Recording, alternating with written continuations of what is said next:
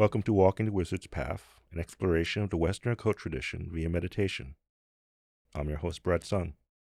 Episode 15. I visit Austin Osman Spare's grave.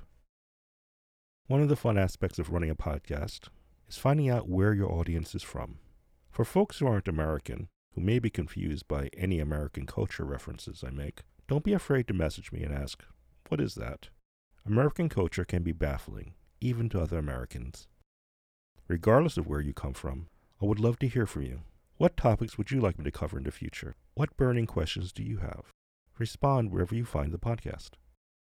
Do you use sigils, the technique of writing out your intentions, removing all the vowels, removing all the repeated letters, and then reducing them down into a single figure?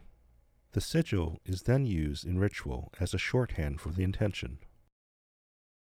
I think it's fairly safe to say that Austin Osman Spare popularized this magical technique.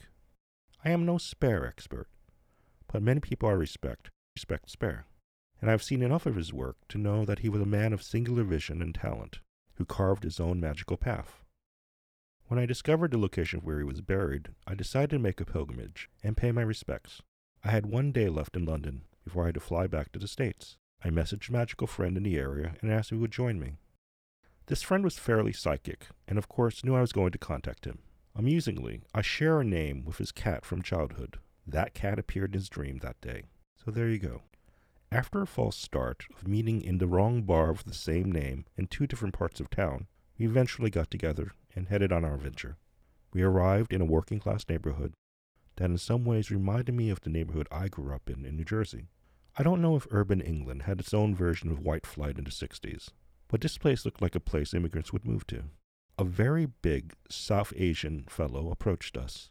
I was expecting some sort of Caribbean accent out of his mouth. I was flabbergasted when out of his mouth came a perfect cockney accent. For those who don't know, a cockney accent is a working-class accent from the greater London area. It is little unexpected things like this that make traveling a joy. Me and my friend arrived at the cemetery. It is a small cemetery in much disrepair. It had not been maintained or visited. We surveyed the headstones. I knew Spare died poor and destitute. He was buried in his father's plot. I remember how difficult it was to locate my uncle's plot when it became overgrown. The only reference I had were GPS coordinates and a friend's photo when he visited the grave last. Going by a dated photo is not the best way to find a grave. There was a point where I was worried we had come all this way for nothing, but we eventually found it. Like the rest of the cemetery, the plot was sad and forgotten. I did what I usually do when I visit the dead. I addressed him. He was not my ancestor. I do not claim him as part of my magical lineage. I came to him simply as one who walked a magical path, who was paying respects for those who came before. I told him that many magicians now use his magical technique, even if they don't know him, and of those who do know him, was well loved by them. His words and images survive him and continue to inspire those who come after him. I felt he deserved far better than this sad plot and forgotten falling apart cemetery. A proper headstone perhaps, naked witches dancing around his grave on his day, that sort of thing. I am not an emotional person, but I felt a massive upswelling of sadness overtake me, like a wave. It was not personal to me. I was serving a function at that time and place. I allowed that sadness to pass through me. The sadness lifted. We had a modest commemoration. No naked dancing witches. My friend brought British pork pies and bottles of ale. We raised our glasses to a toast to our friend. He poured some beer into the ground, and we bid him peace. Instead of doing a guided meditation, I'm going to outline some simple suggestions on how to behave in a cemetery, because some people don't have a clue. 1. Orientation. Let me say firstly that visiting the dead is a powerful act, and should be treated without frivolousness. Act like an adult. 2. Divine. Be aware that some traditions have safeguards against strangers visiting their graves. Their followers may not want visitors, and may lay traps for the unwary. Use a divination tool to divine if it is safe for you to visit. If okay, proceed. 3. Are there signs? Be aware of any dreams, synchronicities, signs from the universe leading up to the event. If there are any that can be integrated to your plans, I suggest you make the attempt. 4. Don't litter. Bring a plastic bag to pick up any litter in the space. Don't leave any trash behind. Everything you bring in needs to be taken out, unless it is a deliberate offering. 5. Don't bring drama. Don't bring any drama to the dead.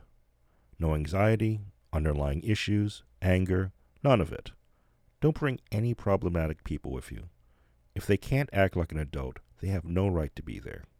6. When you arrive, sweep the grave, perhaps with a small brush. Remove any trash or weeds. Be respectful of the graves around them. If there is trash, remove it. 7. Make offerings. If you're going to bring an offering, do something that the recipient would recognize and appreciate. Keep it simple. 8. Speaking to the dead. Tell them why you are there, and more importantly, listen to what they have to say. Don't ask them to do things for you. You can ask them for advice. Simply pay your respects, give thanks for their time, and bid them peace. 9. Grounding. After leaving the cemetery, I recommend having a destination in mind before returning home. Coffee, beer, or a bite. That will ground you and ensure any wayward spirits that have followed you will get lost on the way back. You do not want to pick up any strays. It does not help them, and it certainly does not help you. If you are the sort of person who picks up stray spirits whenever you leave the house, do not go to a cemetery. 10. Dreams. Examine your dreams after the event. See if anything has changed or shifted. See if there are any specific messages from the universe as a result. I hope you receive benefit from this work. If it speaks to you, I hope you will stick around. Follow us on Twitter, sign up to Patreon, like, rate, and subscribe to the podcast. Leave a thoughtful review. These actions help others to find the podcast. And as always, thank you for your support.